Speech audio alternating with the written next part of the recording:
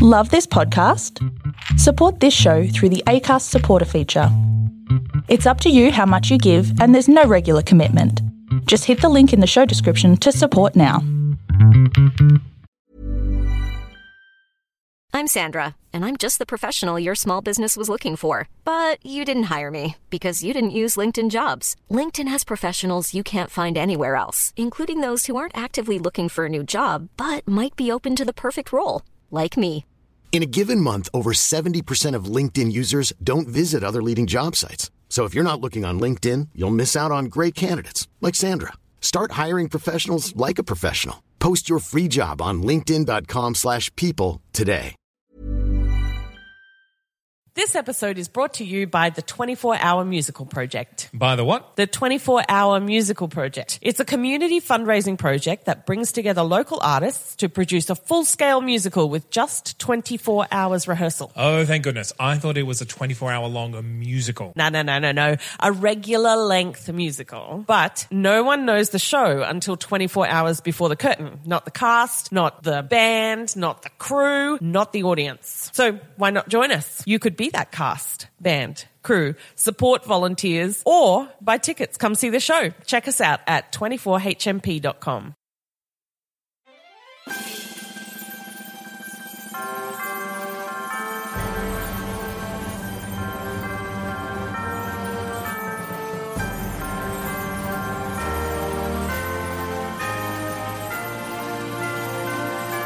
Hello and welcome to another episode of Musicals Taught Me Everything I Know, the podcast where we talk about musicals and all the lessons that they teach us.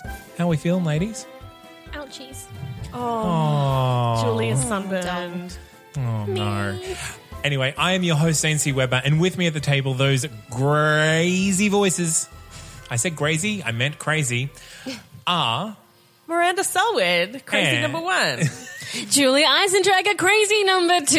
and we have a special crazy number 3 guest today. I'm Jessica Kate Ryan. Hi, Jessica Kate Ryan. How are you going? Good. Feel free to just call me Jess. It's I will call you Jessica Kate Ryan. okay. I will 3 call you names, Jess. very Full important. name, all the time. All the time. Well, yeah. we do call him Zane C. Weber, so. Look, He calls himself Zancy Weber. in I the just third call person him all the time. Zane. Dude face. Wow. Okay, well, Jess is here to talk with us about Sondheim. Stephen Sondheim. Is this our first Sondheim episode? It is. It is, in fact, our I first was Sondheim told by episode. Zane that I was the first person to talk about Sondheim on your Everyone's been like, podcast. oh, I don't want to take it so seriously. There's a lot in Sondheim shows. There is a lot. And There is a lot in it. You know, we can't make a 6-hour-long episode. No, so we're just doing one show. Okay. We're doing Sunday in the Park with George. Yep. Sunday. But before we do that, it is tradition that Jess has to answer our quiz. Oh, yes. We need to get to know Jess. Can I do the song? I haven't done the song in such a long time. Well, it's about time you did the song. Getting to know you. That has changed so much since when you first did it. I love it. Oh, It's very I Mrs. love Doubtfire King and now. I. Thank you. Thank you. All right. All right, Jess. Yes, stop. Tell me. Which musical character would other people compare you to? I've had a lot of the time people say Frenchie from Greece. I think like I'm a Frenchie Jan sort yeah. of hybrid. Yeah. Yeah. Bit stylish, bit gawkish, loves chocolate, can quote random ads from television, you know. Jen, and yeah, I think so. I think that's the most comparison that I've had. All right. Yeah. I'd say it's fair. Frenchie I slash concur. Jan. Oh, good. Good. Okay, well, what musical character would you like other people to compare you to? Well, my former dream role that I've performed would be Little Red. I would love to be You wanna be compared. Little Red? Yeah. All right. She's brave and funny. Yeah, first act or and- second act, Little Red? Oh, God. Like feisty knife wielding I think Little Red? a little bit of feisty knife wielding. When I was playing her, I kind of split it up between Shirley Temple and Katniss Everdeen. Like that was the All right, that yeah. was how I Yeah. was how I was thinking of it when I was playing her. So yeah, she's brave and she's feisty and she tries and she fails, but she learns. Yeah. I want to be all like right. that. Well, what is your dream role? Oh. Like, is it? We've already played Little Red. Yeah, I mean, I would love to play her again, but I have to say, top dream role at the moment would be Rose in Dogfight. Yep. If I was to play a lead in a musical tomorrow, it would definitely be Rose.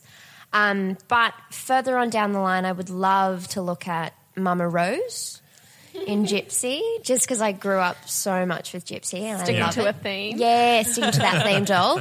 And then, of course, reminiscent of tonight would be Dot. Dot. In Sunday in the Park Yeah. with George. All right. Yeah. Well, that's a great segue to the next question. Now, I assume that we are talking about Sunday in the Park with George Yes. at your request. Yeah. Is that your favourite Sondheim show? Well, it's oh gosh.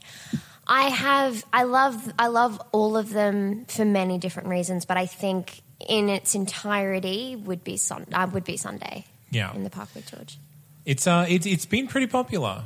Yeah. Yeah, everyone we said is Into the Woods is popular, Sunday is popular, Sweeney's popular. Yeah. And I mean Yeah. Sweeney it's perfect. Like it's an amazing, like it's like easily his best score, I think. Yeah. And also it's just everybody likes it, which is not something that happens with a composer, I think. Not like it's when you think Yeah. about Sondheim, everybody goes, oh, Sweeney Todd, and you know the movie happened and whatever, Johnny Depp. We don't need to talk about But we Johnny don't Depp. need to talk about that. But yeah, Angela Lansbury as Mrs. Lovett, just iconic, just so iconic. All right, well, Yeah. what is your go-to shower song? Oh my god. When no one else is around except maybe the neighbours. I do. Oh god, just basic bitch. Don't Rain on My Parade. Love me some Funny Girl on some Barbara. And then also been really into the Beatles this year. So Okay, a bit yeah. of Come Together, a bit of Help, you know, mixing things up together. Also, Sgt. Pepper. I think that's a great song to sing. Yeah. That's a really fun song All in the right. shower. All right. So this is the last question. It's the one Make it a good one. It's the most serious. If you had to delete one musical from existence, it never existed, it will never exist, it is not existing right now, what musical would it be? Okay. The obvious answer to this question is Cats. But I know everybody has said Cats because it's just the worst. But I have to say, after It is. I don't think it's Cats, the worst. It gets such a bad rap. It's just disposable. it's just, it's frustrating. Like I grew up with watching the DVD and we had the cassette tape because my mum went and saw it on the West End when it originally opened. And so I grew up with that music. I really liked it. But the more I watch it and the more I listen to it and the more I see so many people go out for auditions for it, I am so perplexed as to why we have gotten to this position where Cats is what it is. Is a standard. It's just, no. Just don't do it. Oh, Do you have a God. second choice? Yes, I do, actually. After seeing it live on stage on Broadway at the end of 2015, I want to delete Finding Neverland. Okay. It is, I have to say, the most heinous book of a musical that I have ever heard in my life. I was so bored. It was so I paid for the tickets for that show, so I was very like, God, I hope this is good. I really hope this is good because I got pretty good seats for me and my boyfriend, and as the first act went on, I was just like sinking into my chair because oh God, it was just it was horrible. Do you think it was the worst, literally, or do you think it was the disappointment of having built it up and? No, I mean, I wasn't overly excited about seeing it. I listened to the soundtrack with my boyfriend. We try and listen to like a lot of different musical soundtracks. So I knew the music, but I wasn't totally psyched up about seeing it. But I did not think a musical could be as bad, and I did not think I could experience a cast phoning it in. Like, I get it. A Wednesday matinee. Yeah. We're tired. I get it. I've worked on a Wednesday. I know it's hard. But, like, I could literally see the bored looks on the leads faces. That's disappointing. And that was That is disappointing. disappointing. You know, so after experiencing it and further listening to it, let's get rid of it. All right. Time to go. Well, I haven't heard much about it No, to me come neither. to any defense. I have like the album. If you just take it for what you think it is, if you think of the movie with Johnny Depp and Kate Winslet, it's kind of charming. Yeah. And then you put it into like the weird, like the costumes are not of the era. The weird Mia Michaels choreography that just doesn't make any sense. Nah, shut it. All down. right. Well, you know, we'll do you a favour. Get rid of it. Get rid It's of gone. it. It's gone. It's out. Bye. Bye. All right. Well, let's get into what we're here for. We'll take a break. We'll come back and we'll talk about Sunday in the Park with George. Sunday in the Park with George.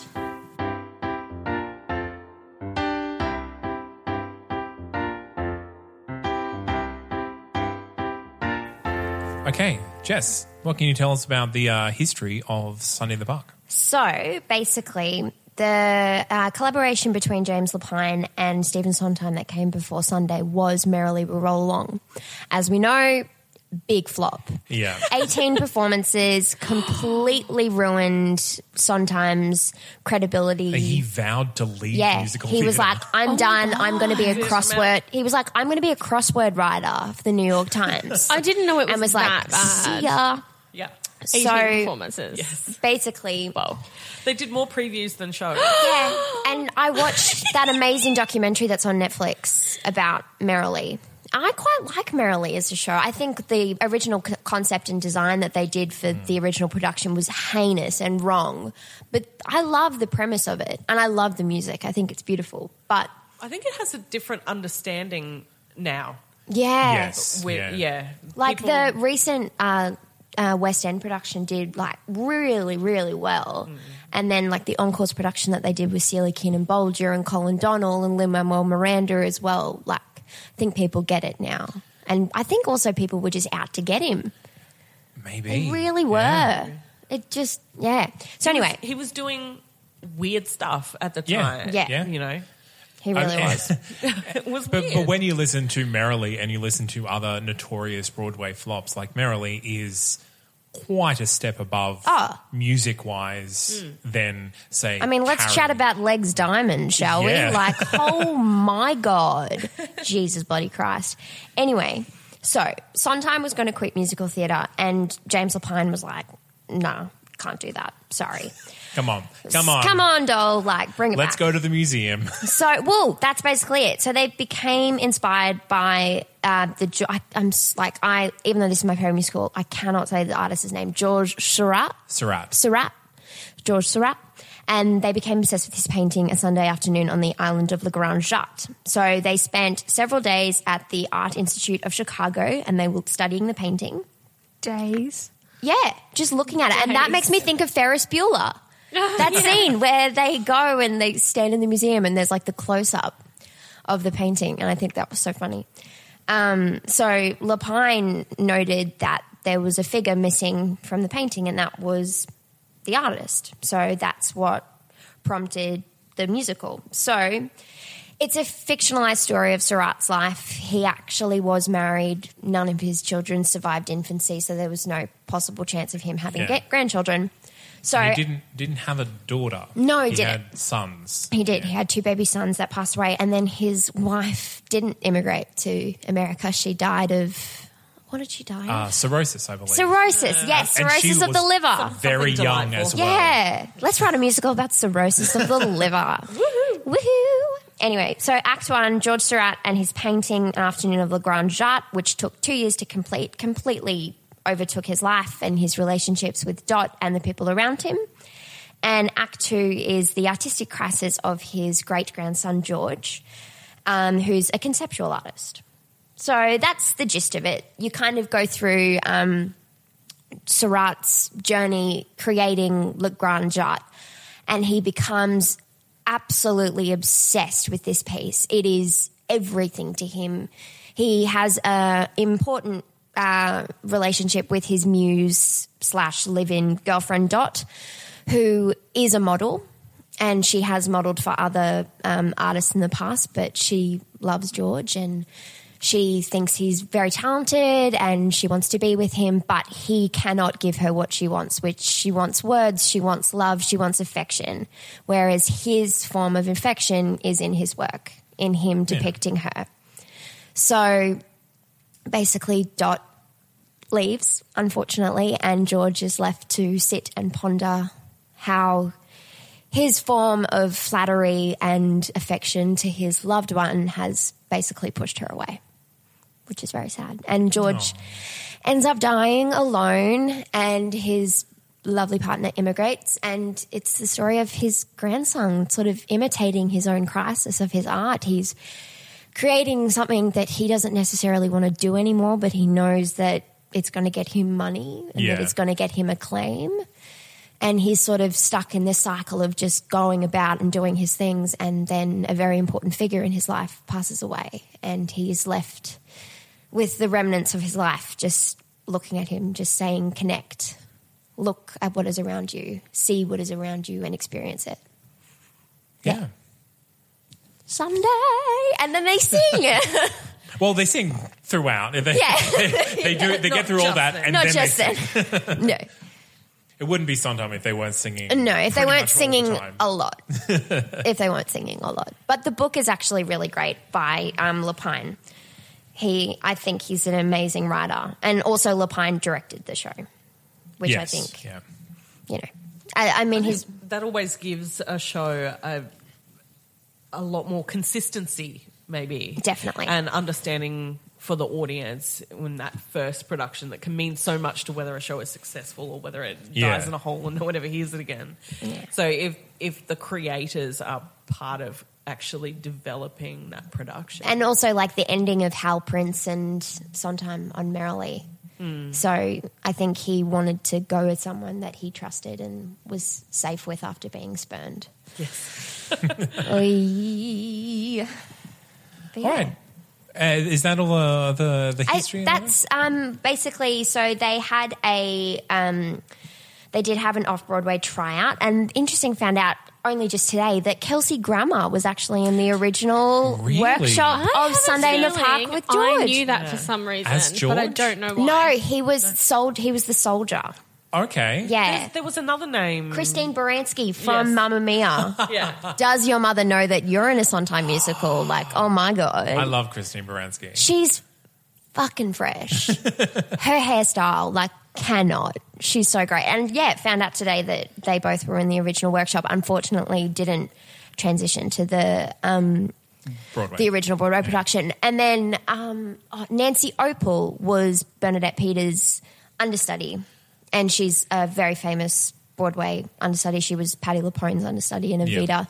There's that famous story of Nancy Opal going on for the first time she'd gone on for the Wednesday matinee and then went on to do the night show for Patti LuPone. And she's, the Casa Rosada is like moving back.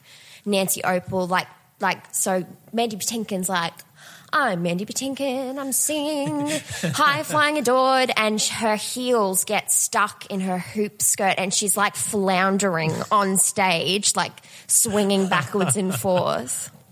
So I love Nancy Opal. So she was, oh God, what is the name of that woman? She plays the German nanny in Sunday. So there's that. The German nanny, one moment. Is it Frida? Frida. Yes. That's it. Frida. But yeah, so it is also something, fun fact, it is one of 9 musicals to have won the Pulitzer Prize, which, fun fact, I thought it was the Pulitzer Prize a few years ago. The surprise Pulitzer. Surprise Pulitzer.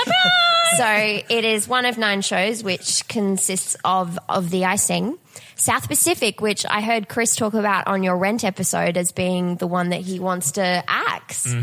Which, oh my God. I mean, I know, but I love it. Of The Icing, South Pacific, Fiorello, A Chorus Line, of course, Michael Bennett, Rent. And then I love my shorthand of How to Succeed in Business Without Really Trying, Next to Normal, and Alexander Hamilton. Yeah. Hamilton won the Pulitzer. It sure It did. Disappointing No, you you for didn't know. Pulitzer. Oh, shit, all right. We'll get into that in another time, shall we? All right, well, we'll take a break and we'll come back with an exploration of the plot. The plot.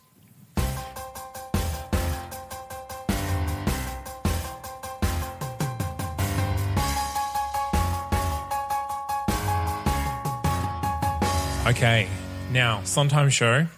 Plot is, I'm going to say circuitous. It's It's a nice lot word of to use.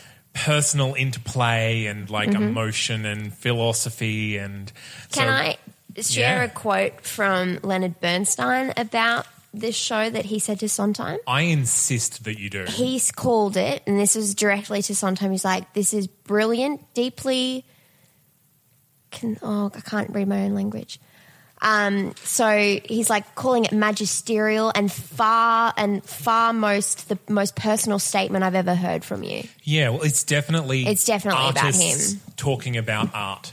And like what it means to them and where they get inspiration from and their process of putting art into a solid form. Yeah. And I think that's also reflected in George didn't necessarily have the reaction to his art that he would have wanted. That line that Dot says, everybody loves Louis, him as well as 6K, and she's saying that like people like his art, people like his cakes. His art is easy to... Yeah, is easy to digest. Yeah. And then it was funny because I should have brought this up earlier, but Jerry Herman at the Tony Awards said that what did he say? He said they want simple and hummable songs. Yes.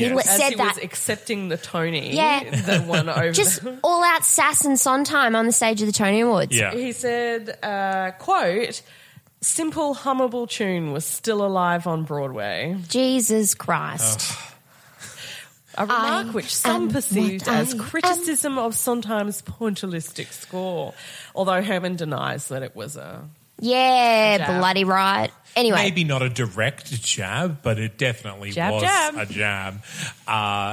And that's exactly what the act, that is the question that is mirrored in Act 2. It's posed in Act 1 with the actual discussion between the two artists, and then it comes back as George's great-grandson. Yeah. Great-grandson is grappling with that same issue that then George, through Dot, his mistress, answers. So we'll start at the beginning. White. Yep. What is it? White. White, a blank page or canvas. The challenge, bring order to the whole through design, composition, balance, light, and harmony. And that is said by George Seurat, who then proceeds to conjure the characters in his famous painting on stage, have interactions with them, and move through the stories of their effects on his art. Yeah, basically why they're there. So Dot is his longtime model and live-in lover who will eventually bear a child to him. And another of the characters is the old woman who is in fact his mother. And this is where he talks about the perceptions of time and different people's perceptions of the same events and so on and so forth, and the fiction that a person can come up with. He also has a lot of conversations with Louis and his wife, Jules, another artist, and his wife, Yvonne. And that's where they talk, like Jules has the easy-to-digest art, and Yvonne and Dot are then talk about, they originally don't like each other and then they start talking Yvonne is sort of jealous of Dot because Dot is his muse, is George's muse, whereas Yvonne is just sort of the mother of his child. She's not really involved in his art. Yeah. Which I think she's jealous of. So then there are a number of other old ladies. The nurse of old ladies. Other characters, Nurse, who is the nurse of the old lady, Celeste 1 and Celeste 2. My faves. Oh my gosh. And they're so paired off great. with The soldiers. Yes. So the guy who was the original Cinderella's prince in Into the Woods and the Wolf, he was also in the original Broadway cast of Sunday in the Park with George playing the soldier. And then famously the soldier 2 was a cardboard cutout. Yeah. Which I thought was so funny. So good.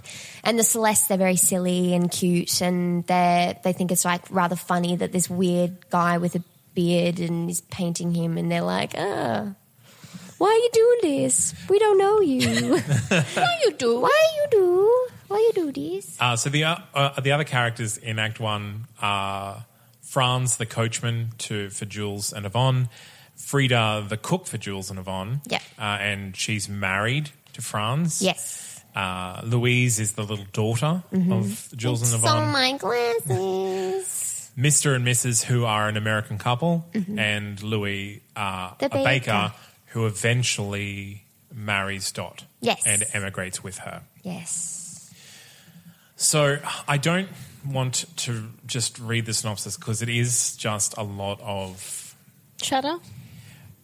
It's a lot of like what one character thinks of another character and the conversation that they have and what it actually means. Yeah. I mean, there's...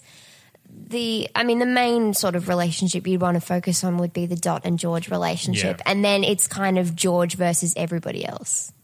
So Dot and George, they're eventually in love, and she comes out with like, you're not giving me what I want.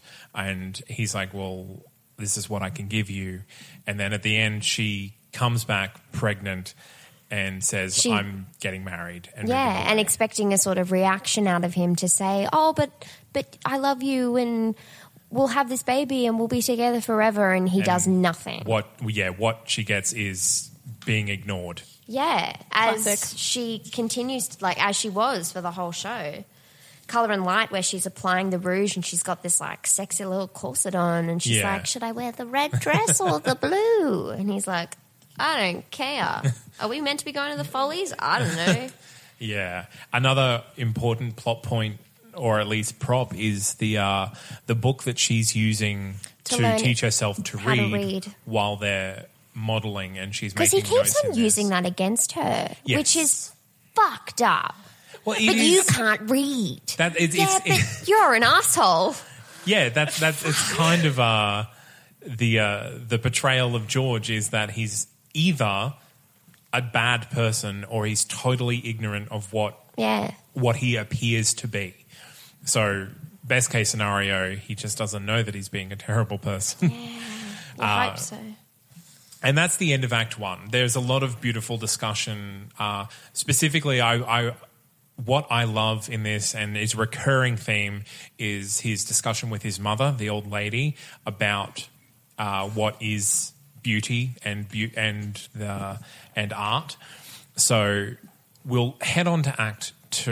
Mm-hmm. Now, Act 2 is his great grandson opening his latest artwork. And starting with the painting actually being on display and the people being trapped because they didn't ask to be immortalised in this way. So it's hot up here. Yeah. And they're stuck with all these people that they don't really like. The kid's glasses has been taken away at the end of Act 1. She's like, I can't see.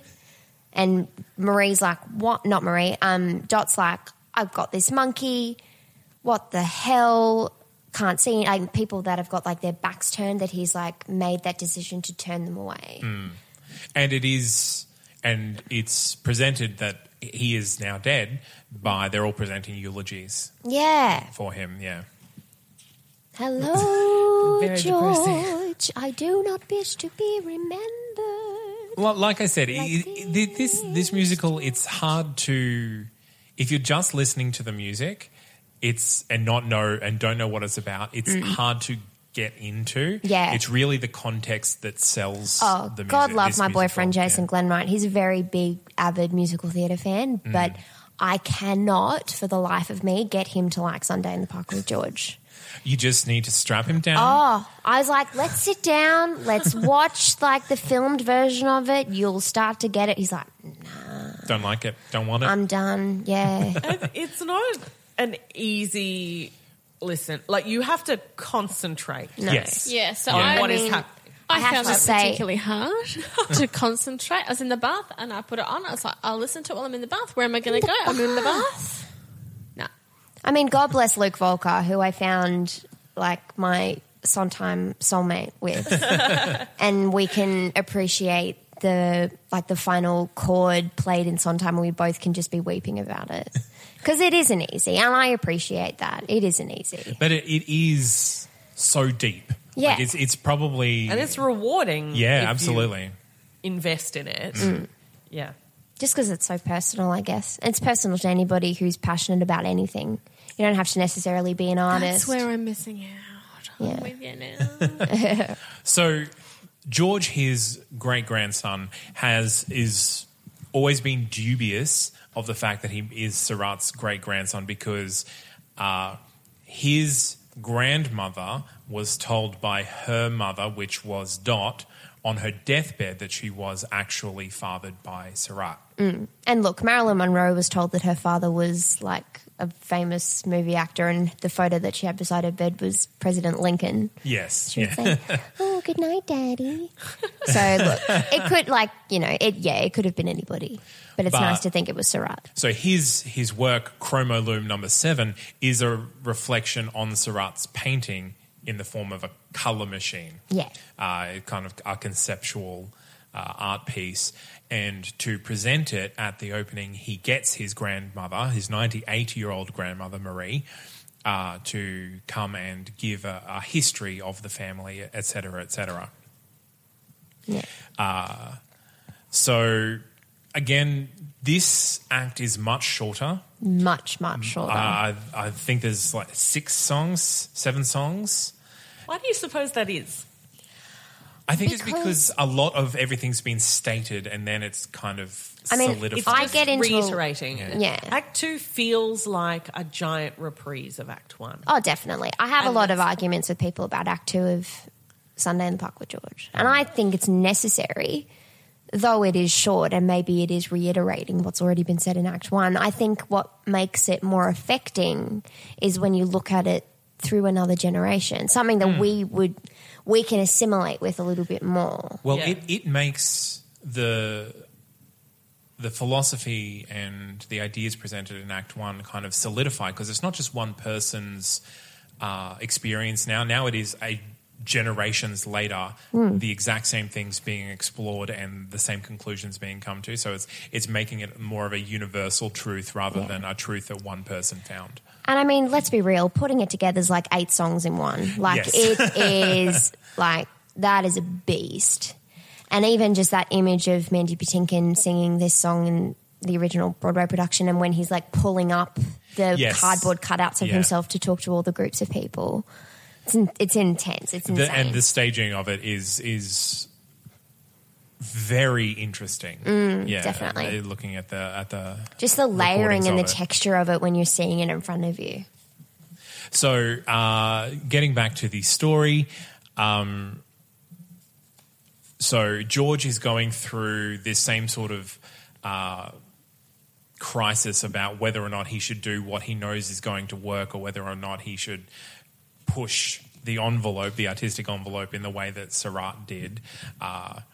And it comes about that after Marie passes away, he comes into possession of the notebook that his great-grandmother taught herself to read, which kind of, with the notes within, confirmed that he was Seurat's great-grandson, and she had written his something that he kept repeating, which was white, a blank page or canvas, his favourite, so many possibilities, which kind of sums up everything. Is like a white blank page. You can do anything you want. Why would you do anything else? Yeah, exactly.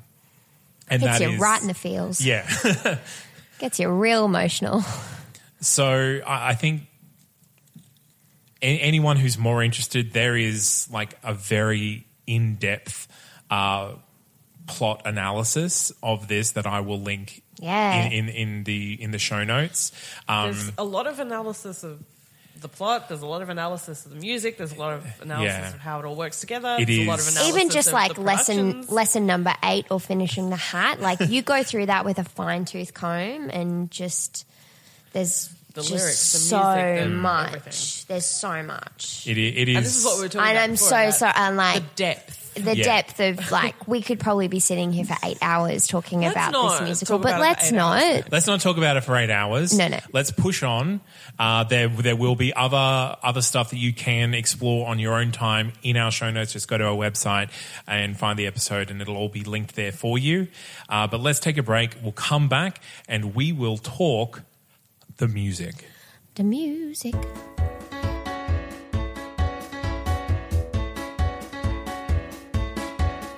It's on time, so there is I'm a so lot of scared. music to talk about. I'm so Miranda has like pages of notes. I'm so Okay, impressed. I found quite a few articles, but one in particular that was 21 pages long, and I've been trying to digest it.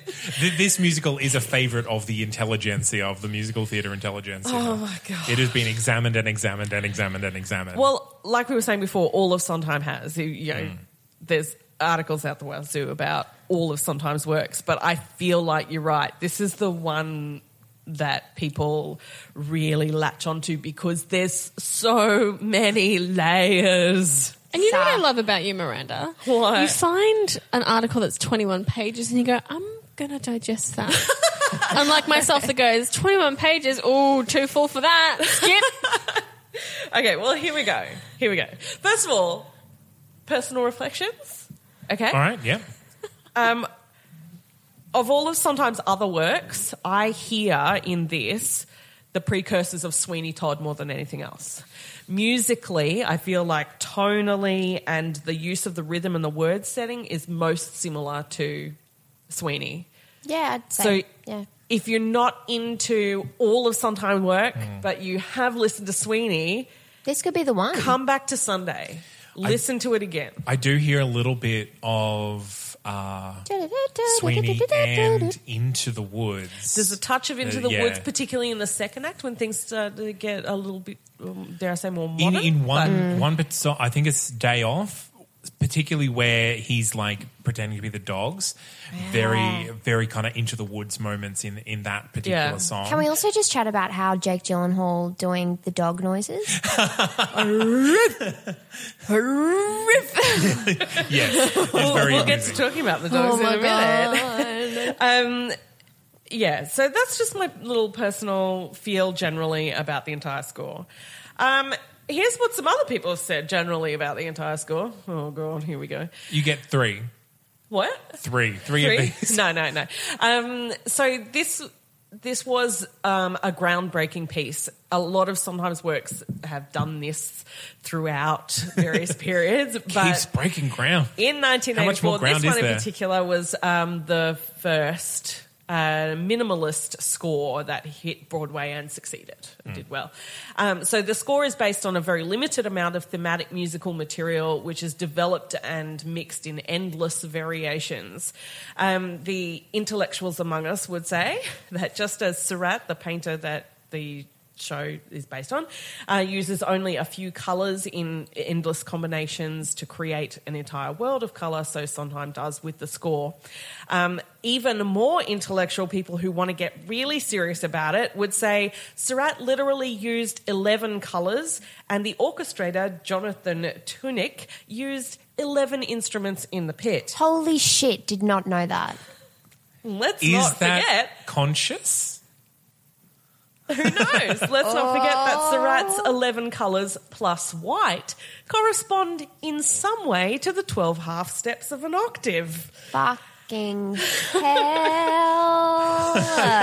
And it goes on to describe various other interesting facts and information, which I won't share all of, but says, unlike most Broadway scores, it's packed with leitmotifs, short musical phrases that represent characters or ideas, which is something that we see a lot all through Sondheim. more in modern musicals. Yeah, but definitely. particularly it's a device that Sondheim comes back to and would continue to use heavily in works such as Into the Woods and Passion.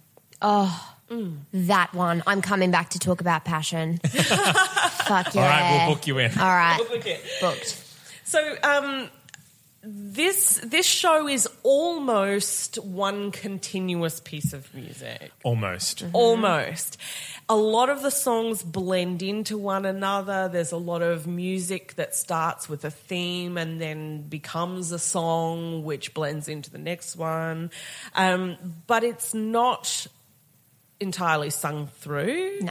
And there are breaks in the focus and theme, and Yes. the setting does change, things like that. Anyway, so the show opens. There's no overture, but the beginning of the first song is just a musical segment that becomes a song. So the first thing, we don't hear a song first off, but it also doesn't have an overture. So the show starts from nothing, from White.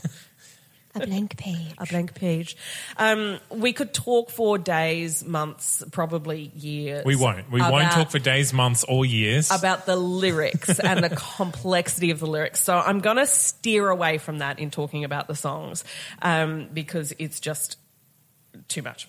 So let's talk about music. Sunday in the Park with George, the opening, we hear a lot of arpeggiated chords which represent the creation of art and dissonant chords which represent how difficult art is for the artist and also for those around them. And these are things that we hear repeated over and over again. So it's particularly the dissonance of the difficulty in connecting we get a lot of. So throughout the entirety of the beginning, that Sunday in the Park with George opening, which is mostly George and Dot singing, Sondheim establishes every single main theme that we'll see in the rest of the score. Yep. He also establishes who everybody is, what they're doing there, everyone's relationship and what they're all doing. So if you miss some of the lyrics in this opening number, you're going to be very confused for the rest of the show. Yes. And so Yes. this score really does encourage Active listening? active listening and Yeah. re-listening. Because Yeah. every Yeah. time you re-listen, like just for this, I think I listened to it 3 times, and each time I would pick up on a different song. I was like, no, I really like this song. And you pick up on the different things and what it's actually saying. Yeah. All Absolutely. the Too many things I'm layers. awful at. The other thing I will say is that I did see a production of this that was unmiked. It was in quite a small venue. And I am usually all for that. You're in a small venue, it's an intimate space. I just want to hear your voice and the rawness of your voice. This show requires microphones so that you pick up every consonant because Unless the words are Yeah, hard. Yeah. that's what I'm thinking. Like, how could you get those like sly How little could you- consonants? Yeah. Anyway, let's please move on. This goes into No Life, which is Jules and his wife Yvonne making fun of one of George's paintings. This goes into a bit of banter, but basically introduces, that's the word I'm looking for, introduces the idea of how methodical George is in creating his art. This moves into Colour and Light, which has 4 sections. And we hear most prominently a lot of the motifs we'll hear in Finishing the Hat later on. So a lot of this is about being misunderstood, the difficulty he has with people not understanding his work and his passion for his work. We also hear a lot about Dot and her own conflicts about herself, and moves into probably the most recognisable part of it is the third part where we get the stream of consciousness lyrics where George is repeating the colour names of every dot as he's painting and in lots of short, sharp strokes, much like the brush strokes as he's painting. So this is the red, red, red, red, red, red, orange. So he's creating all of the different colours from his palette. And a lot of this is about colour and light, which is a theme that we come back to over and over again. And then we go into gossip. So we go back into the painting at this point. And the bulk of the gossip music is quite dissonant. There's a lot of odd melodies in there, and it feels really quite bitsy. So it sounds really random, but it's supposed to represent the pointillistic style of the painting musically. And it also shows us how all of those characters relate to one another or don't, as the case may be. Yeah. This flows into The Day Off, which is another company number. The first part of this is George drawing the dog. Brilliant. Yes, dogs. So he actually takes on and voices the dog, and then the two dogs having a conversation with one another, and they're both voiced by George. It's an entertaining little moment, but it actually has a lot more purpose than that when you listen again to the lyrics and I'm just think about where re-looking it at they sits. cut actual lyrics for Fifi, where she's talking about how she does. This was cut for the transfer to Broadway, and they're having this full-on conversation that they've cut. Between the dogs? Yeah. Like, I hate, what a sickening name. There's just so much there's only so much attention a dog can take, rolling around in the mud and dirt, begging a bone on Sunday, settling for a spoiled dessert. So part of the purpose of this was to show how George might not have a lot of social, personal connection in his life because he's so focused on his work, but he completely understands his subjects. Yeah. And there's he's so focused on his subjects He that knows- he ignores the people actually around him. Yeah. The second part of this goes through the rest of the company and establishes more about the reasons why they're all there and their relationships and conflicts with each other.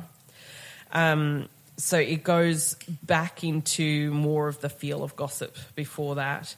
It moves into Everybody Loves Louie. This is one of the numbers that you might hear out of context of the show. Mm-hmm. It does feel a little bit standalone, stuck in the middle of two numbers that sound very similar. The one on the left coming up after it is a lot of the same musical themes as The Day Off, which comes before it. But Everybody Loves Louie, stuck in the middle, is Dot singing about Louie the baker and basically comparing him to George and why Louie is so much better than George because Louie's there and pays her attention and is easy to deal with. So that song's tells us a lot about the relationship between Dot and George. And then the one on the left, as I said, this is mostly the soldiers and the silly little girls, continuing the same sort of themes as The Day Off. And then that goes into Finishing the Hat. Finishing the Hat. Finishing most the famous- fucking hat. The most famous number from this show. And a lot of people would say that it's the poignant moment. It has the message of the whole show in it, in a way. So this is like George's soliloquy, his Hamlet speech, if you will. It basically explains why his obsession with his work and why it dominates his life. It wasn't in the show when it started performances. So Really? Finishing the Hat was a latecomer to the piece. Could you imagine in a it sense. without it? So they had a really interesting workshop process where they had a workshop where they were putting everything together, and then they were like, okay, let's start some previews, and they were still workshopping. They were still writing, they were still adding things in, and part of that is to do with the way Sondheim works in that he prefers to have a cast, work with the actors and create something for them. So this must have had a lot of Patinkin in it, I guess. But there's a Well, he cute does little love story. them, like, don't break the fourth wall acting. He's like I think to me, he's like the perfect George. So I can totally understand why all of this is just Patinkin. It's Patinkin. It's Patinkin. So I'll just share this little tidbit with you. This is Patinkin telling the story about when Sondheim played the piece for them the first time. So Sondheim sat down at the piano. They had actually left the rehearsal room because there was no spare piano there, and they'd gone to the basement of a cafe or something somewhere, as you do in New York on the Broadway. And he sometime began to play. He was very nervous, says Patinkin. When he finished playing it and singing it, he went from a dry shirt to just a sopping wet underarm, right in the chest bones, just drenched. Man. So it's a nice visual for you there. That's not what I needed out of that story. He was worried about something, as you might assume from Or that just state. sweaty. They're in a basement. Yeah, it's true. It's hot. And we were in tears, all of us. Patinkin performed Finishing the Hat that night. That's quick. Well done, Mandy. I would like everyone to listen to the lyrics And then the perform rhythmic complexity of that song one more time. Mandy Patinkin heard it that day and performed it that night. The end. I mean, look, if Sondheim wrote me a You would do song it. and was like, look, we want this in the show tonight, I'd be like, I already know it. I've known it all along. I know it in my I knew heart. it in my heart. The song has haunted artists ever since, and not just those who make musicals. As a teenager, Stephen Colbert read the lyrics of Finishing the Hat aloud to his mother to try and explain to him why he wanted to be an artist. Joss Whedon, a friend of the show, I'm just saying that, I just really like him. If you say it enough times, it becomes true, right? The man behind pop culture juggernauts such as Buffy the Vampire Slayer and The Avengers, and Firefly and Toy Story, Jesus. has said of the song, "That's my experience of being an artist. What I would say, but better than I could ever say it." So Finishing the Hat and this moment in the show really hit a chord funny joke, with the community surrounding the show. And I think that it, more than anything else in the show, has lasted the test of time. Well, like you said before, Jess, I can't imagine this show without this song. No. Like, this song is kind of the crux of the show. Yeah. Good word. And like you said about Everybody Loves Louie, you hear this song a lot out of context of the show. And a friend of mine, when we were at university, was workshopping this song to perform it for a song concert and just trying to, it was too hard to tell him what it's this about. was in the crux of the moment. So I was just like, okay, how can I make this help? It's just like, pretend you're in love with a girl, but you can't speak her language. Like, it's just, that's him. That's him trying to reach out, and he can't. There's this literal canvas in front of him that stops him from connecting with everybody. Yeah. And It's his desire to connect with the art. yeah, to which is connect with how the he people, connects with the other world people. Yeah. around him. He needs that conduit, and other people don't understand that. Anyway, it goes into a reprise of The Day Off, into We Do Not Belong Together. This is Dot and George arguing basically about why they're being kept apart by his work. I have a really funny story about this song. There's a YouTube video, if you watch, of Daniel Evans and Jenna Russell, and it's an illegal bootleg. Someone filmed the show during one of the performances. Daniel Evans completely loses the words at where does he lose it? He's like I don't know. It's like in one of the really big what I feel, you know exactly how I feel. What do you insist? You must hear the words when you know I cannot give you words, not the ones you need. There's nothing. He goes, there's nothing to say, and then he's like, I will, and then she's like, what do you want, George? You can just see this, and I'm watching going this is going to fall apart. But it like he had that moment where he just didn't know what he was saying, and then she brought him back, and then it's like, I needed you and you left. He got so mad. It almost works though. Yeah. It's in that, and if people hadn't seen the show, they might have been like, oh, it's just the mic fault or something. But it just completely drove the rest of the performance of the song. It was brilliant. And we've all been there, being in the middle of a Sondheim song, and you're like, I don't know what I'm saying. Yeah, thanks, Stephen. That goes into beautiful George speaking to the old lady who Yes, I'm turns gonna out is point his out. mother. This is my favourite song. Yeah. Your favourite Finishing song? the Hat is a great song that just is empirically a great song. Beautiful is my favourite song of the show. Beautiful is one of the more emotionally driven moments. Mostly you I think about like a mother and her son, yeah. and it's just... And that's Zane's a sucker Zane for cries. that. That's my weakness. is that your weak spot? Yeah, old people having feelings, Oh, So there's dog. particularly about Interesting. children.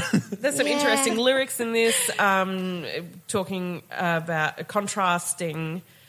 strangely contrasting the differences between beauty and pretty, where how you arrange the world around you and all this sort of stuff, which is very much along George's line. Well, I of think thinking. it really it goes a little further to explain the difference between how he sees the world and how other people see the world, and him trying to actually communicate that to someone, Yeah. which you don't really see that explicitly in other parts of the musical. Yeah. And he's like telling her to look around and to see, and Yeah. she's like, "You make it beautiful," and you just go, Well, before you get carried away with the emotions, we're going to Anyway. have a break in a moment because Sunday, the Act 1 finale is coming up. So this song doesn't have all the dissonance and musical conflict that we've heard in all the previous music so far. It's mimicking or creating the sense of the characters strolling through this perfect park that George has arranged for them, and he's placed them. The melodies and harmony build as all the characters sort of figure out where they fit in this world, and the painting is finished. So we get this resolution An as we go. act-wide resolution. An act-wide resolution. Everything resolves. Dun, dun, dun, dun, dun, dun. Act 2.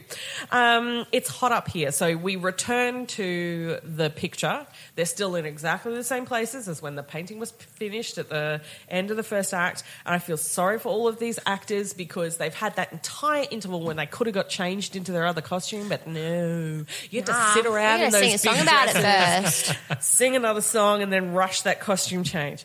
I don't know how they do it. It's miraculous. But Mandy this Patinkin's is, outside in the alley going like, no worries, doll. so this is all the characters who have now been stuck in this painting, in this perfect park, in their perfect spot with these people for 100 years, and they're a bit annoyed about it. So this is basically all of them complaining about being stuck. So this is when I fall in love with the Celestes. I hate this dress. The soldiers have forgotten us. You're like, you're stuck in a painting. God. What a Jeez. world. What a world, Joel. We go from there to the Chromaloom number 7. Now, am I right? The second act has a lot more dialogue. Yes. Yes, a lot Whereas more. the first one is almost sung through. It's mostly music, and there's a lot of music flowing from one piece to the next, whereas the second is a little bit more broken up with dialogue. So we're now in the modern era. The Chromaloom 7 is a musical piece, the musical interlude. As the Chromaloom is powered up, we hear a synthesized, sequenced musical version of a lot of the motifs from the start of Act 1. A lot of them, all the music in Act 2 is rinse and repeat of Act 1. The music in Act 2 is directly based on the music in the first act, even presented in the same order for the most part. The modern-day George's worries about his chromolooms are beginning to be more than variations on a theme, and they become perhaps nothing more than repetition. So part of his worry is, I'm just producing the same old thing over and over again. And sometimes score includes a lot of musical repetition in the same way. The difference is sometimes is in control of his repetition, whereas George is not.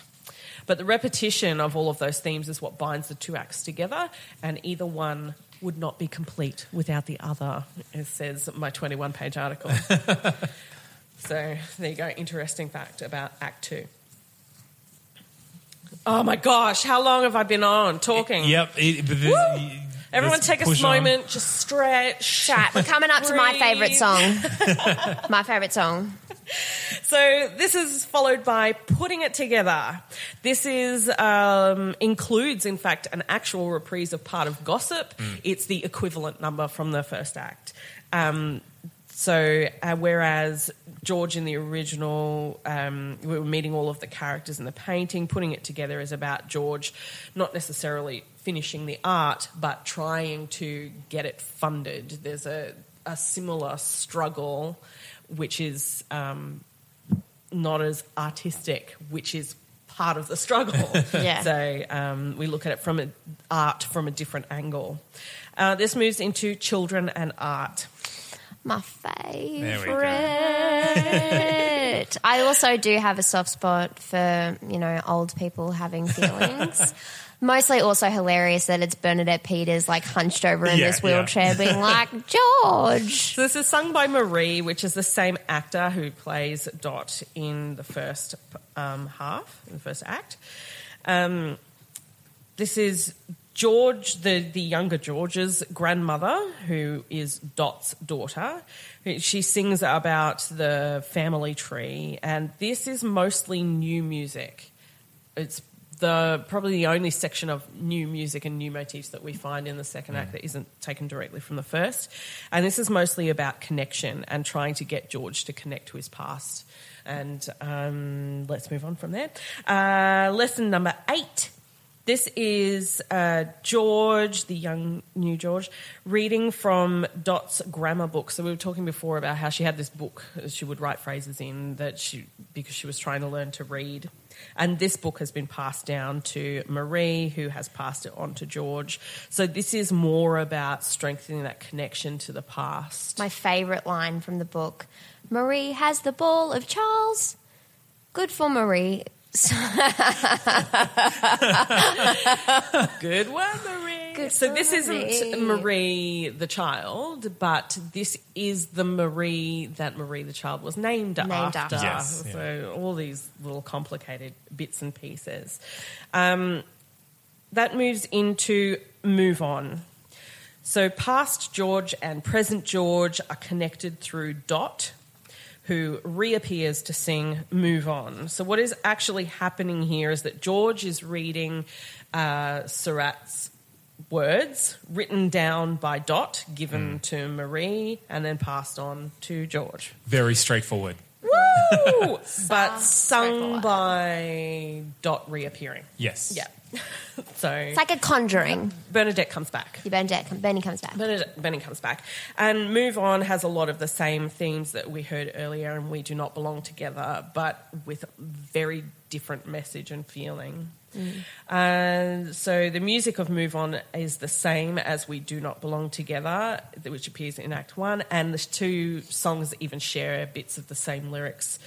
But the Act 1 song doesn't end. The music slowly segues into Beautiful. It doesn't end because the problem there is left unresolved. But here in Act 2, the conflict that was established in the previous act is finally resolved, and here the song can finally end. So we finally get that resolution. Cue reprise of the beautiful, melodic, harmonised Sunday, sung by the company. And I've made it to the end! Huzzah! You did it. And you fucking crushed it. Hallelujah. Yay! All right, well, let's take a well-deserved break. We will come back. Round of applause for Miranda, everybody. Golf claps. Now, we'll come back and we will talk about all of the cast that have done this show. All right, it's a song time, so everyone's done it.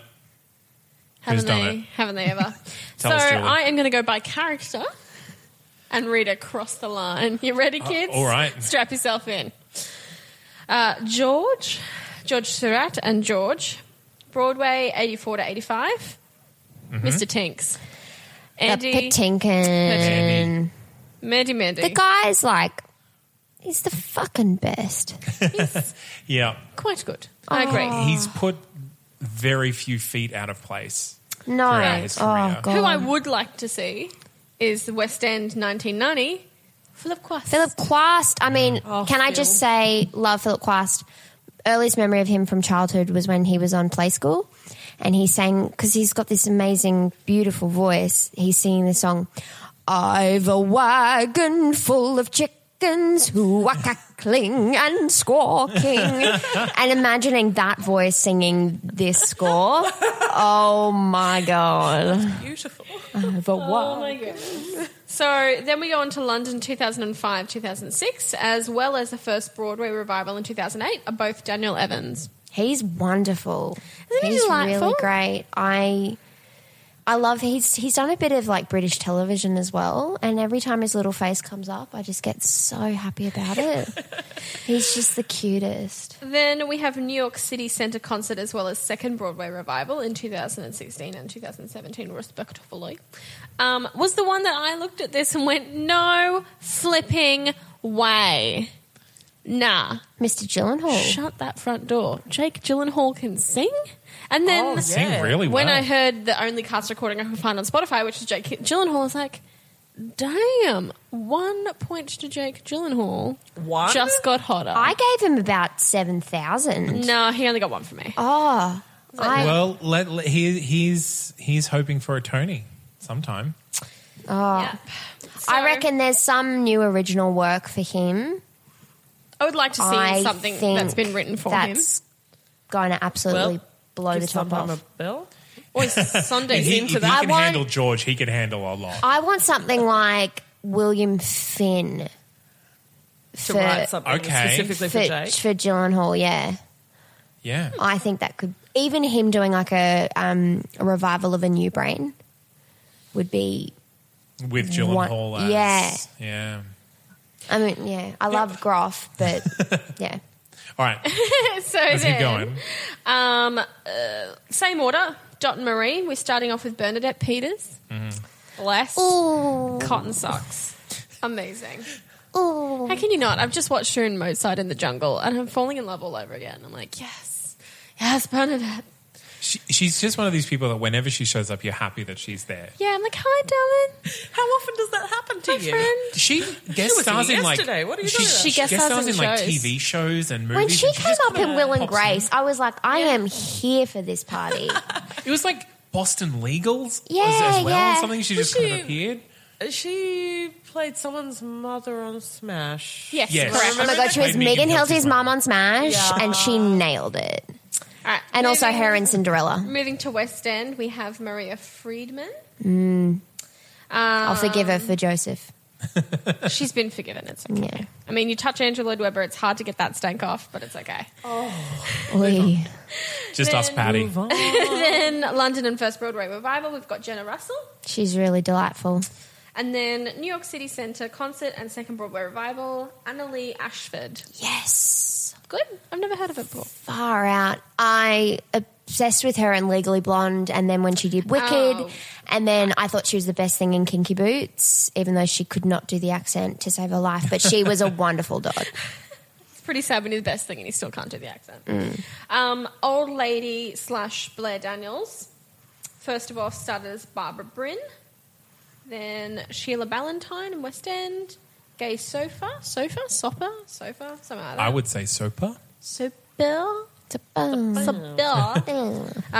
Mary Beth Pillay. Peel. Mary Beth Peel. Yes. Anastasia. She's currently playing the Dowager Countess in Anastasia. Stop it. Much respect. Followed by Felicia Rashad and Penny Fuller. Who else do we want to know about, guys? Give us the soldier. Give us Soldier / Alex. Robert Westenberg. Oh, him. Yes. Oh, yes. Followed by Nicholas, seriously, Colicos.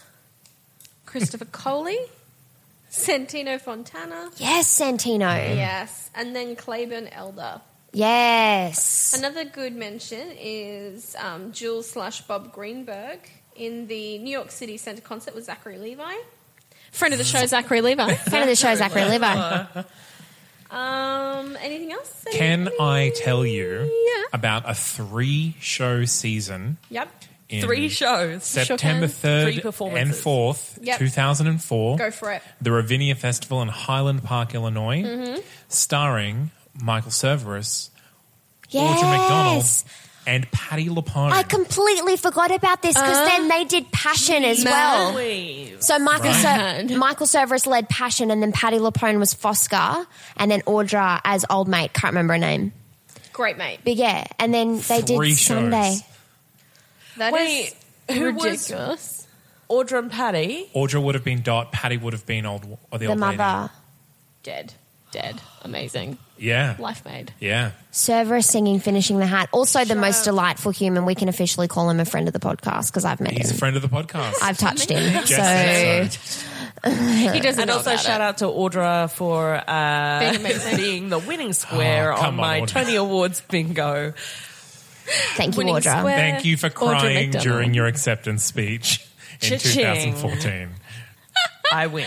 Shall we move on to our Dreamcast? Yes. Yes, why not? Oh my God. You've got to move on. Well, I was actually going to say if... Oh, no, you've stopped recording. I haven't. Oh, you haven't? Let's keep going. We could keep going. Okay. I completely forgot about that production with Cerveris, and he was who I was going to say for George. Him and then Raul. I would love to see Raul Esparza do a full-on Broadway version after the Washington production. He's wonderful. All right, well, let's hold it in and then spit it out in the next segment. Okay.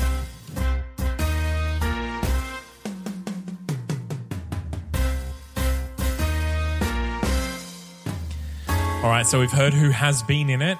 Who will we put in the dream casting of this show? Zac Efron as a soldier. Okay. I think that's fine. Yeah, that's fine. And the cardboard cutout soldier. Look, Maybe just the cardboard cutout soldier. God, what is wrong I with you? would love Laura Benanti as Dot. Yes. Oh, I love If it's not me that's playing her, I want someone like gorgeous and like fit as fuck, and that's Laura Benanti. Honestly, I think I can't go past Audra McDonald. I think she would be. No, I I'd think fight she's- you with Laura Benanti as well. All right, that's She's fine. beautiful. How about we do a split show? That might get We'll confusing. double cast it. So Laura Okay. Benanti, Audra A McDonald double cast. cutting Dot. Who do we want for George, dolls? I don't know. I don't know things. Cerveris is a good pick. He's just a good, like, we need someone that also, yes, good singer. Do they have to be youngish? No, not So necessarily. could we go, like- Can we trust it to Hugh? No, No, we can't. I would trust it to you. No. But Resounding no. along the same lines, We need someone with that, especially for the second act. You need a little bit of charisma, but I also need to believe that he's a recluse Can I ask a question? and a bit Does odd. Matthew Broderick have any charisma? Like, has he got enough to pull Yeah, it off? but I don't think he's earnest enough. Okay. I feel like him- wouldn't have said this before I saw the concert version of Company, but maybe Neil Patrick Harris. I see where you're going. I yeah. still prefer Michael Cerveris. I have one, guys. Oh, I have God, one, God. guys. I was like, who are you waving to? John Barrowman. Yeah, His okay. voice is like, He usually gets stuck in this like romantic role. he does, but I would like to see that change. A little something a little dark. I would like to see him do it. I would like to see him do it well. If you're going to do it, can do we it just properly. acknowledge that Jake Gyllenhaal owned this role? And who would have thought that Jake Gyllenhaal was And going to own that's this right. role? Like that was a surprise for me. I mean, I thought he'd have to pry it out of Mandy Patinkin's cold dead hands, you know, but he took it and did his own thing as well as honouring the original work, which I think is impressive. All right. Anybody any strong opinions? I'll George play. is hard to cast. It's really hard. I'll play it. Okay. All right. Done. I'll get the sex. I'll get the operation. Oh, you don't. Has anyone told you don't need to go that far? It's called costuming. acting, darling. Costuming and makeup. We'll make it work. Okay. All right. Well, let's take another break. We'll come back and we'll talk top 5 lists. Okay.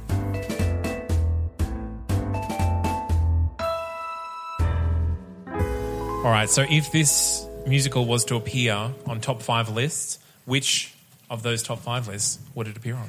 Top 5 musicals about conceptual art. There it goes. That's my one. Conceptual art. There aren't a lot about conceptual art. No, and I Mine think was it's Or the don't we best. use conceptual art? Mine was top 5 musicals inspired by art. Okay, yeah. Broader list, Yeah. slightly broader list. This might be a bit, because you guys take this pretty serious and legit. 'Cause We do. Yeah. Like, you might be excommunicated. This is the most serious podcast So I we've was- ever had. You may not be coming back. I was going to say top 5 musicals containing the word dot several times. I'll take it. Dot. I think Dip, dab, dot. you're safe in it being Number 1. pretty close to the top of that list. Yeah. Not because a lot of musicals don't contain the word dot, but it's a pretty good musical, so it's going to drift towards the top of that list Yeah. anyway. Would we say top 5 Sondheims? That was Definitely. That was one of my top 5s. It's definitely one of the milestone shows. I feel like if we career. don't count Gypsy, it's going on my top 5. But if we count Gypsy, it might be pushed down. I think for the progression of musical theatre as it is today, probably wouldn't have happened without Sunday. Without like this intimate reflection of work and art and what it means and how it feels, I don't think we'd be here today. So I'm Also happy to say giving it. us Sondheim back. Thank God, because if we didn't have Sunday in the Park with Georgia, we wouldn't have Into the Woods, Yeah. and then where the hell would we Top be? 5. What would today even look like without Into the Woods? I know. Meryl Streep would be homeless. She'd be doing the Mamma Mia 2. Wait, is she not doing Mamma Mia too? No, Donna Sheridan is dead. She's not, but she might be. I don't know. She's like, they're like, your mother, she was so great. I'm I like, got so she excited dead? for a second there. Now, I would even go even more controversial. Top 5 Pulitzer-winning musicals. Yep. Yeah, That- if 'cause out that- of the 9, I would definitely Yeah. say it's in the top 5. Definitely. Because those are the musicals that are like very high thought of. I'm wondering if you were to count the number of words in the lyrics of this show, Top 5 musical with the most amount of words? would it be Top in 5 the top words. 5? Yeah, I'd say Top so. 5 number. Do you see how many times he says the word red? Quantity of words. Red, red, red, red, red, red. Sondheim would be that whole top 5 list, though. I There think. are other shows that are just long, like Les Mis. Les That's true. Mis. We're in France and we're poor. Maybe words per minute. Yeah. Yeah. This is getting a really obscure top 5 getting list, so but I obscure. like it. Okay. Look, it's top 5 musicals for me. Top 5 groundbreaking moments in musical theatre history. Yeah.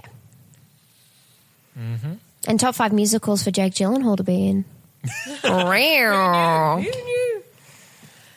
But yeah. I'm trying to classify. I want to know what top 5 list. It deserves to be on a list, but what top 5 list Finishing the Hat belongs on. Because Top 5 musical theatre songs for men, I'd say. Top 5 musical theatre songs about a hat. Number 1. that's probably That's top 5. yeah. It could be top 2 if I'm honest. Yeah. Can we think of a third? What's the second one? Yeah, what's the second? Oh no, the producers doesn't have one. It's dialogue, not song. Oh look, are we done? Do I you think we're done. It's Easter got some Parade. pretty it. exclusive lists. Easter Parade. In your Easter bonnet. There you go. Crushed it. Crushed it. And on that note, we'll take a break and come back and talk about all the lessons we learned.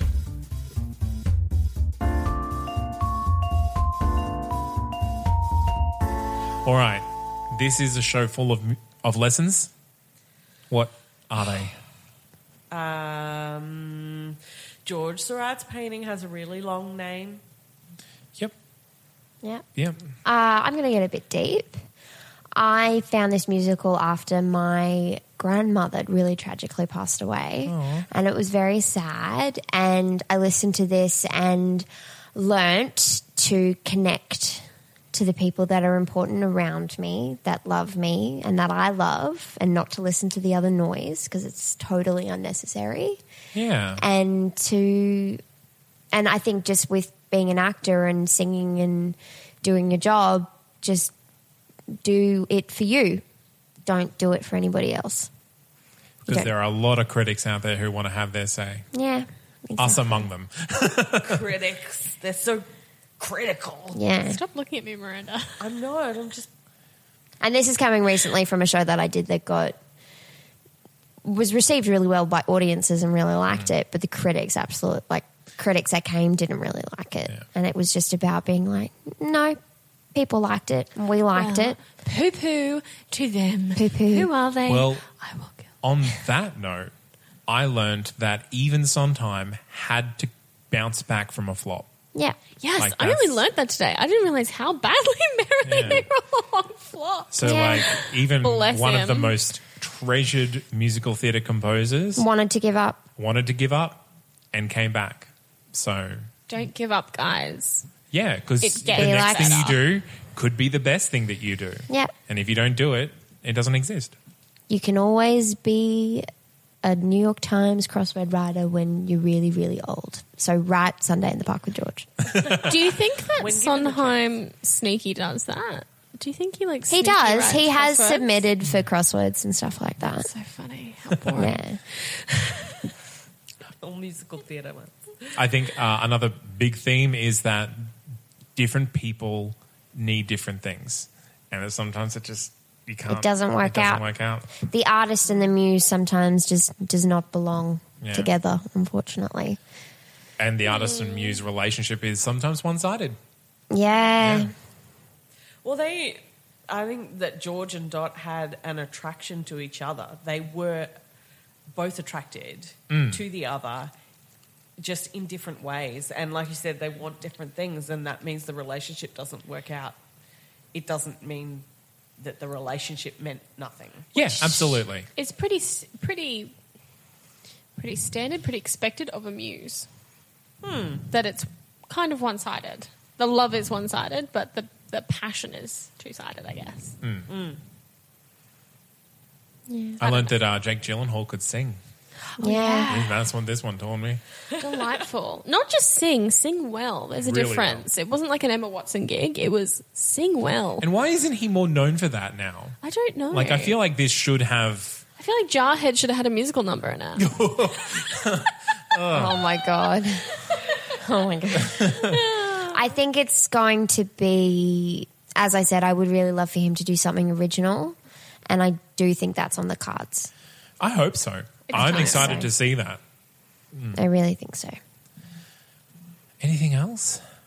We got really deep really quickly this time. Yeah, I learned a lot about Sondheim from reading my 21-page article about Sunday in the Park with George. But I think that the other thing that you can take from this show is that, you know, art has so many layers of understanding. And it doesn't matter which layer you take away. It doesn't matter on what level you enjoy that, or even if you don't enjoy it, that you absorb that art. But that it has something different to say to everybody is okay. We don't have to all look at the painting and see the same thing. And I enjoy that lesson. Also, that Sondheim uses music as a metaphor for the process of making a painting. So the similarities between the creative process. Is he using the process of making a painting as a metaphor Metaphor for the making a creation of music? and musical. then We'll never know. relationships. Wow. Stop it, guys. You're blowing my mind. And I honestly think this musical, I'm not as musically literate as pretty much everyone who's ever been on this podcast ever, but this musical really seems to inform the rest of Sondheim's career in the way feels like it does. In the way that Act 1 and the reflection of Act 2 and the musical metaphors that he opens Act 1 with when the themes resolve, the music resolves. Yeah. Structurally, it's very similar to the things that he does with Into the Woods, and that whole thing about the the themes attached to the characters and the way that they're used, not just as here comes the same character again, dun, da, da, da, but in the sense of recreating the state that they're in and how that communicates to the audience. All right. It's interesting. So it taught us a lot about Sondheim. Yeah. Oh, so much about that. All right, well, we'll take a break and we'll come back with our farewells.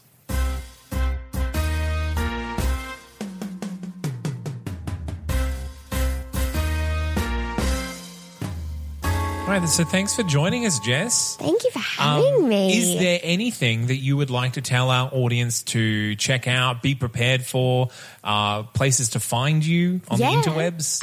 Well, you can definitely look me up on Facebook. It's Jessica Kate Ryan. I have an actor profile on there. Check out my Instagram. Got some exciting stuff coming up this year, so you can feel free to chuck me a like and you'll find out about all those exciting things. Hopefully I'll be on this podcast again, so I'll share that as well. Oh, definitely. You didn't burn the bridge.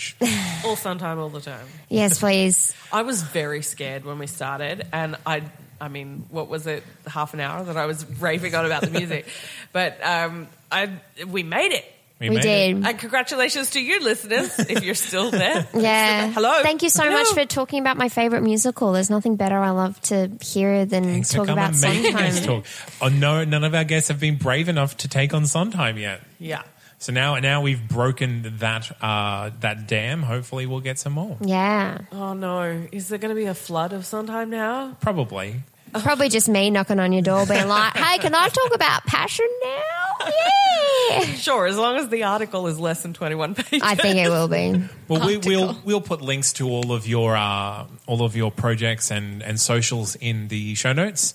And if you want to find out more about us, you can go to our website, that'snotcanonproductions.com/MTMEIK. And that's our home on the web, and That's Not Canon Productions, home to all our other sister podcasts. Now, you can find us on Facebook at facebook.com/musicals taught me everything I know, on Twitter at musicals taught me, and you can email us at musicalstaughtmepodcast@gmail.com, and you will get a lengthy, thorough response from Julie. You will get a going over, tell you now. Woo. I'm going to read Now, that. if you are listening to us already, you have found us on a podcatcher of some kind. We would encourage you to give us a subscribe and a rate and a review, and that really helps push our algorithms all the way to 100% success on iTunes. That's all we need. We need to be Okay, like thanks.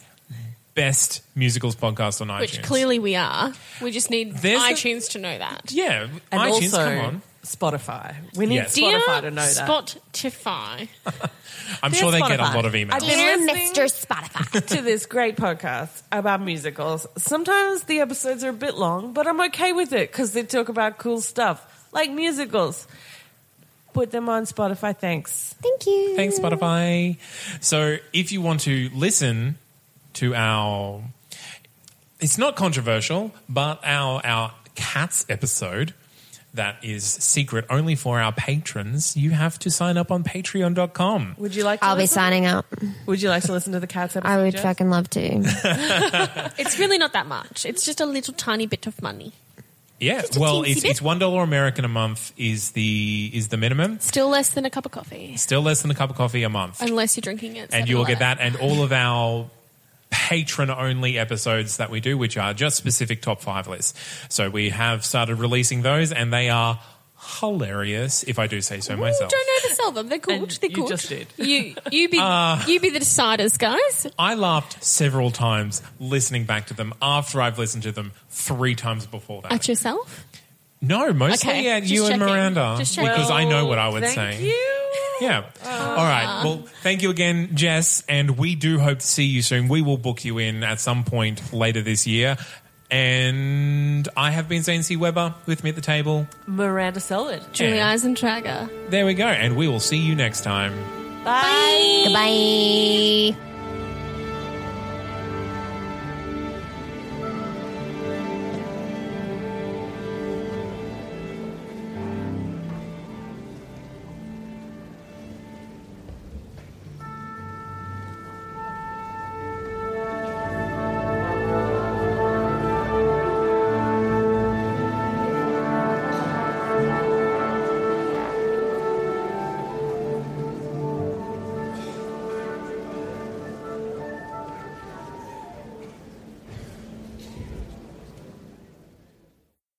Hey, James and Riley, how you going? Oh, I'm very well, thank you, Curtis. What's up? Oh, mate, we're doing a promo right now for our new podcast. Well, what's it called? It's called Unfeatured Articles. What do we do? What do we do? Thank you for asking, Riley. We look up every week the weirdest that Wikipedia has to offer. We dive into the comedic trenches of that website and find pure gold, baby. Pure sexy gold. And we put it all on iTunes, Google Play, Stitcher, and wherever you find your podcast. So please find us on Facebook, etc. Unfeatured Articles. That's Not Canon Productions podcast. Hey, it's Paige DeSorbo from Giggly Squad. High quality fashion without the price tag. Say hello to Quince. I'm snagging high-end essentials like cozy cashmere sweaters, sleek leather jackets, fine jewelry, and so much more. With Quince being 50 to 80% less than similar brands. And they partner with factories that prioritize safe, ethical, and responsible manufacturing. I love that. Luxury quality within reach. Go to quince.com/style to get free shipping and 365-day returns on your next order. Quince.com/style.